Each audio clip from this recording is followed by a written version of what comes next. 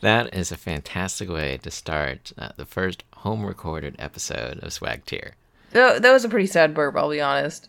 I wasn't going to point that out, but... It was just kind of like a puff of air, like It was just kind of like a burp that happened to escape, and it was so glad at its freedom that it decided not to push its luck and try to make it something more than it was. Like a surprise. The girl that was sitting next to me in class today, she made some weird noises at one point, and I wasn't really sure if she was okay or like if she needed some help. Were these noises that like came from her gut or No, from her throat? It kind of sounded like it came from the devil, to be honest. What? Like she needed an exorcism or something. And then like as soon as it started, like it was over. And I didn't want to be like, hey, was that you? Because it was definitely her. But I mean, all of a sudden when you hear like a, whoa, I can't even do it without laughing. It sounds like someone from Dragon Ball Z, to be honest. Or the devil. But it was definitely like a low, like, and I was like, damn, girl, you okay? Oh, man. She's such a tiny little girl, too, so I'm not really sure where it came from. From the devil, I suppose. From the devil. Oh, man. We're already taking our podcast with a religious slant. Well, you know. Devil don't give a shit? That's true. Honey Badger don't give a shit. Neither does the devil. So that's actually a surprisingly good segue. Oh, great. So one of the pieces of swag that was given out at PAX South 2016 were Super Fight cards. Oh, yeah. Super Fight is a card game that has you pick a light card fighter, or a light card with a fighter on it, such as Jedi Narwhal or Donald Trump's sentient hair, and then pick a dark card with a modifier on it, like has giant mechanical gorilla arms, or, this was the segue, has a heat-seeking honey badger launcher.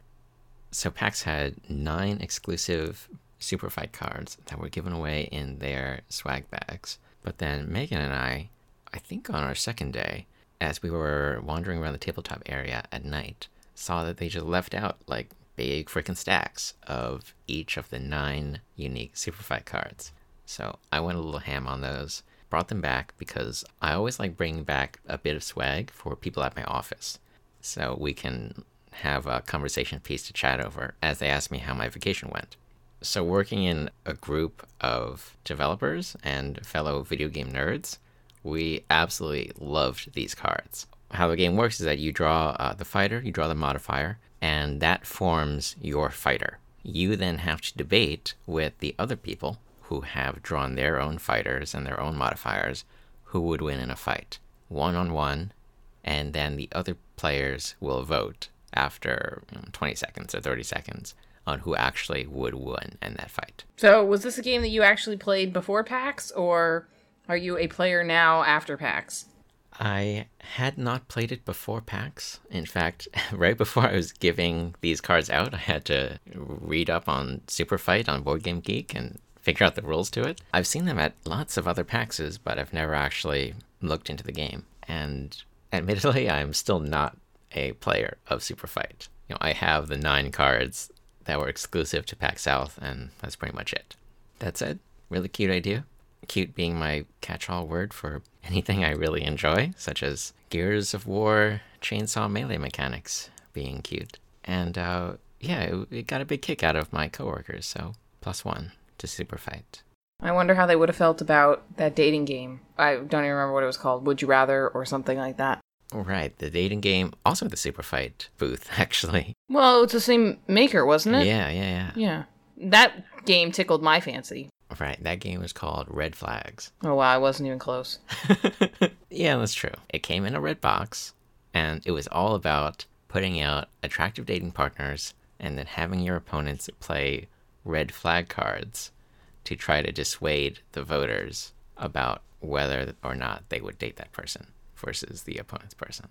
I'm trying to remember what my first ones were when we played the little demo. I think I had someone who had beautiful eyes, and then I had someone who, I don't remember, But I do remember the 2 modifiers, and the one who had beautiful eyes didn't understand any of my jokes or think they were funny.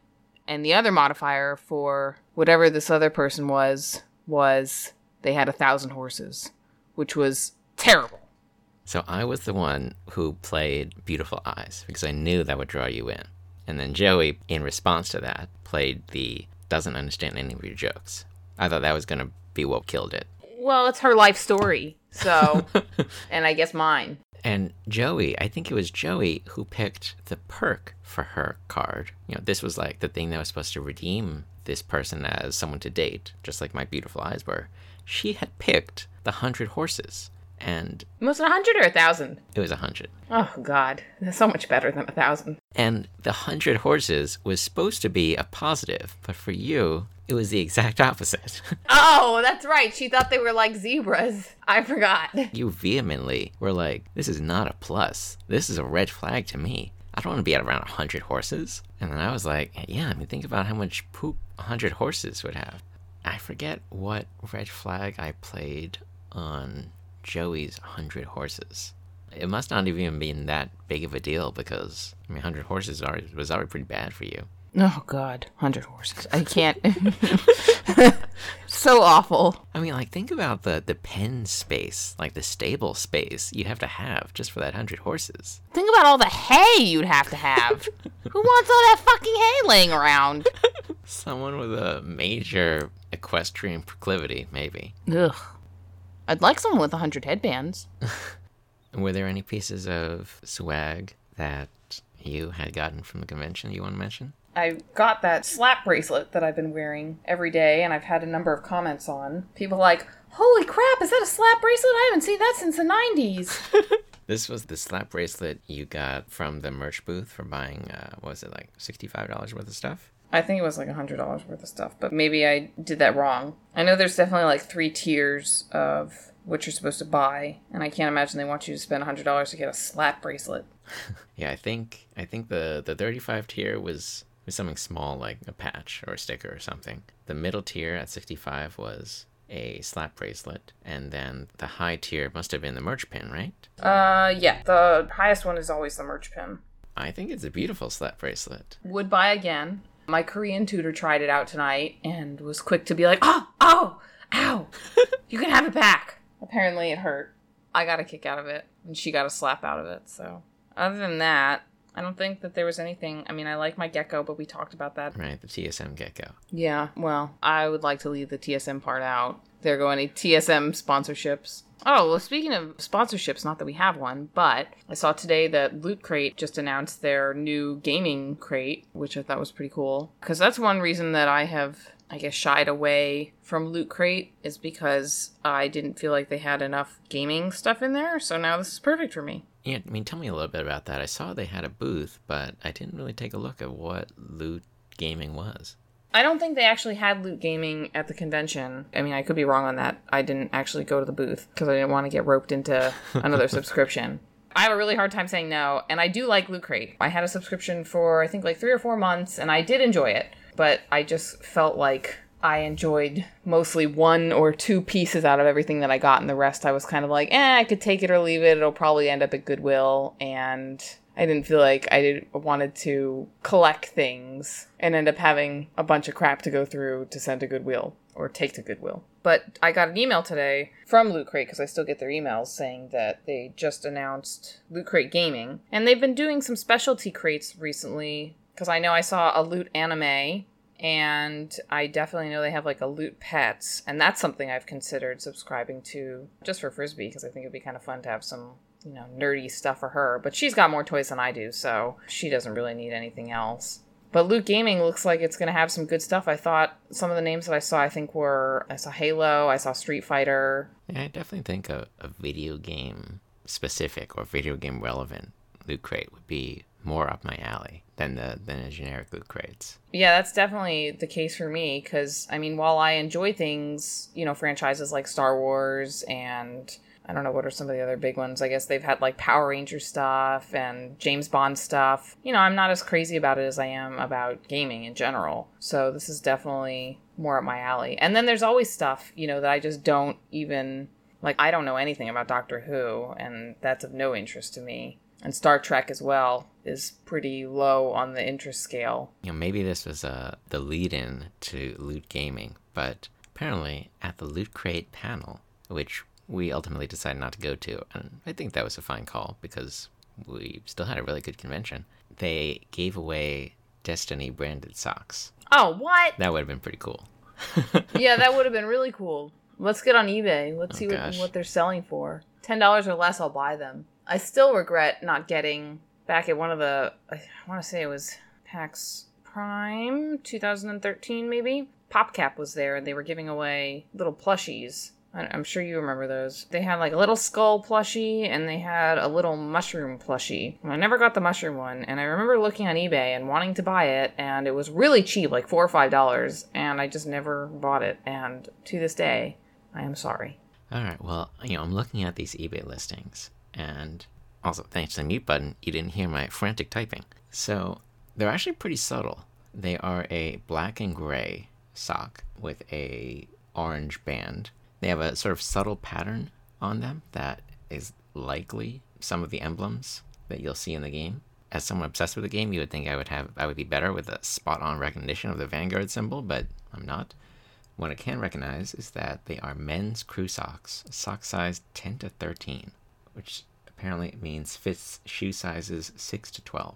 That seems like an insane range to me. Yeah, I think that's true for like feet and socks in general. They have like one size fits all and then one size fits the rest. Well, as someone who wears a size 7 sock, or rather a size 7 shoe. God, even I have a bigger foot than you. I will tell you that one size definitely does not fit all. At least not unless you want the heel of the sock to come up to your ankle.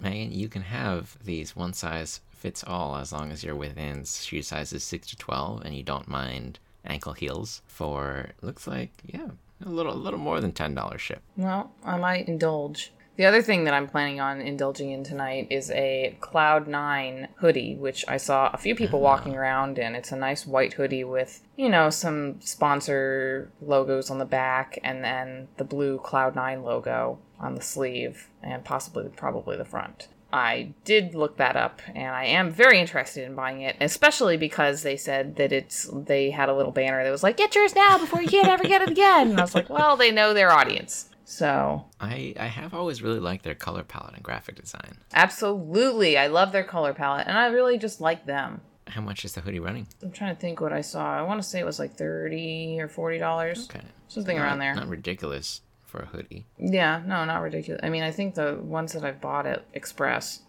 are like $40. So you said something earlier about how even though we skipped that Loot Crate panel, we still had a good PAX. And I had mentioned to you before that this was definitely my favorite PAX out of all the PAXs that we've been to. And I think, we've been going together since 2010 now. And I think this one really was so great for me because, well, first of all, I really liked the location. I mean, it was kind of nice to go somewhere new for once because, once you go to Prime and East like multiple times, the scene is not really that different from year to year. So it was nice, for a new location. The weather was fantastic the whole weekend. What, it started at like the high 40s, something like that, but then climbed up to 80 degrees by the end of the weekend. Oh yeah, that last day was definitely a short stay. But I enjoyed the river walk and I enjoyed the plethora of restaurants. We really didn't have to wait anywhere if we didn't want to. Because I feel like when we go to East, like we're always waiting at the restaurant, and if you're at Prime, like forget it. Like the Cheesecake Factory's a nightmare across the street, and even like that little tiny Subway right outside is a huge wait. Yeah, that's a good point. At East, you have to really travel away from the convention center to find some place that's not a waterfront restaurant. And even the waterfront restaurants are really busy. And then at Prime, you would think being in the city center, you would have tons of restaurants, but it's a little tough to find some place that's not overrun. Yeah, so that was like one aspect I really enjoyed, was pretty almost instantaneous seating. Yeah, and there were a lot of people eating, and we did confront some waits, but we were able to find places that had a much shorter wait. And, when we took a 5-minute Uber to Augie's or Rosario's, there were definitely fewer PAX people, but we still, at least at Rosario's, I had spotted a couple people wearing the bright orange tiny build hats. Yeah, that's true. But I think also, like, the food options, I mean, Mexican is my well, I shouldn't say absolute, but one of my favorite cuisines. I enjoyed having lots of Mexican options, and the barbecue was good, the steaks were good. It was a great location, I thought. And then in terms of the actual convention itself, I liked that it was smaller. I liked that it didn't sell out. I didn't feel like the crowds and the lines were overwhelming like they are at some of the other conventions. And I really kind of liked that there weren't big name companies there, no Microsoft, no Sony, no Nintendo. But, I feel like that's okay because I already know what they're coming out with. Like, I've already heard it. I've seen it in my news feed. I've seen it on the gaming websites that I frequent. And this kind of gave me an opportunity to check out stuff that I hadn't heard of yet. And I felt more knowledgeable isn't really the right word, but I felt like I had a better experience because I tried so many new things. Right. It was more of a surprise experience. Like, I don't know what's in store today. That sense of sort of wonder and amazement at the things that you are not expecting to see, but that show up and surprise you. Yeah, that's exactly why I love going around the indie areas at East and at Prime and now at South, because you'll find games like, was it Death Stairs? Death Stare, yes, that game. Which is a game where 4-player co-op, one person or 3 people are trying to run up a series of stairs, while one person is commanding a turret at the top of the stairs, throwing beach balls, dodgeballs, and mines at them. Like, that's a game that we would never have found at a larger convention because it would have been drowned out by the noise of the larger companies. But was a game that was hilarious to play. We just jumped straight into, had a great time with, and still stuck with us days after the convention. Yep, definitely true. And I feel like in a convention where we would have been pressured to go to the Riot booth or participate in some mega auction or in some mega raffle. Panel. Right, or wait 2 hours in line for a panel, staying to play Death Stairs or even just finding Death Stairs would have quickly dropped off. Yeah, I totally agree. And I think that's, what really made this convention so great for me and so refreshing. It definitely was a nice change of pace. Sort of clean the palate a little. Yep. That said, it definitely felt like there was a big gap left by the larger companies. I don't know, I feel like it's hard for me to put into words. It's like there was a feeling that had been instilled in me through all the other PAX Primes and PAX Easts, where developers come in and they go all out. And that's the imprint PAX has left on me. And coming to this PAX South, where things are much calmer and quieter, and you don't have every 30 to 60 minutes some crazy crowd in front of a raffle being fired up in order to draw in more people. It felt like this PAX definitely had that different signature and almost didn't feel like all the other PAXs. I don't want to say it definitely didn't feel like a PAX, but it stands out in my mind. Yep, me too. So it's safe to say that I'll be looking forward to South next year. 2017. But we still have a whole year of conventions ahead of us. I'm planning to go to the Music and Gaming Festival, otherwise known as MagFest, in Maryland's National Harbor later this month. And planning on PAX Prime in Seattle, potentially PAX East in Boston, pending on finding a reasonably priced hotel. Right, that's not $500 a night. Right. What's on your schedule for this year? Well, definitely PAX East. It's an easy megabus ride away from me. And in fact, I actually just booked tickets. They ended up being either $1 each or $5 each, which is fantastic value if you're willing to put up with a 4-hour close quarter bus ride that may or may not catch on fire. Then PAX Prime later this year, and shortly after PAX Prime, I made it a habit to go to the Boston Festival of Indie Games, which is exactly the sort of Death Stairs surprise hit experience brought into a single convention, made very chill, made very low-key, and honestly made very cheap. That's my convention lineup. I've got a bit of extra vacation time this year, and I'm not sure yet if I want to use it on a board game convention like Board Game Geek Con. The hotels and logistics might be a bit much. Well, that's understandable. I mean, the prices of things definitely add up. One of the other conventions that I'm considering going to is AwesomeCon down in Washington, D.C. this summer. Right. This convention, I want to say this is its 4th year. That sounds about right. And it's grown like tremendously in the few short years that it has been around. The first year was really, really tiny and just like really not much there, not very many panels. The dealer's room, I guess it is. I can never keep track of whether it's an expo hall or a dealer's room or a what. But it was tiny. It was like a little artist's alley, if anything at all. AwesomeCon is more of a geek convention than anything. It's not really specific towards games or TV or comics. It's kind of all of the above. But last year, so I went the first year in 2012, and then I skipped 2000. Was 2012 the first year? That doesn't sound right. Yeah, no, 2012 would be 5 years ago. So the first one was in 2013, and I went. I was very underwhelmed by the lack of presentation. And then I skipped 2014 because I was like, I didn't like this last year. Why would I go again this year? And then I ended up going last year in 2015 because I was still on their mailing list, and I kept getting emails and emails and emails about their guest list and the people that were going to be there. And it was just insane. They had like the whole cast of the voice actors for the Teenage Mutant Ninja Turtles and the Power Rangers, and they had a bunch of people from Buffy come. They had George Takei and William Shatner, and it was just, a lot of big names and some smaller ones too, but just the sheer size of the guest list. I mean, I want to say there must have been at least 50 to 75 people, like really famous people that were there signing autographs and taking pictures. And it was a really good show. So I'm planning on doing that again this year, and we'll see, how much it's grown again in just one more year.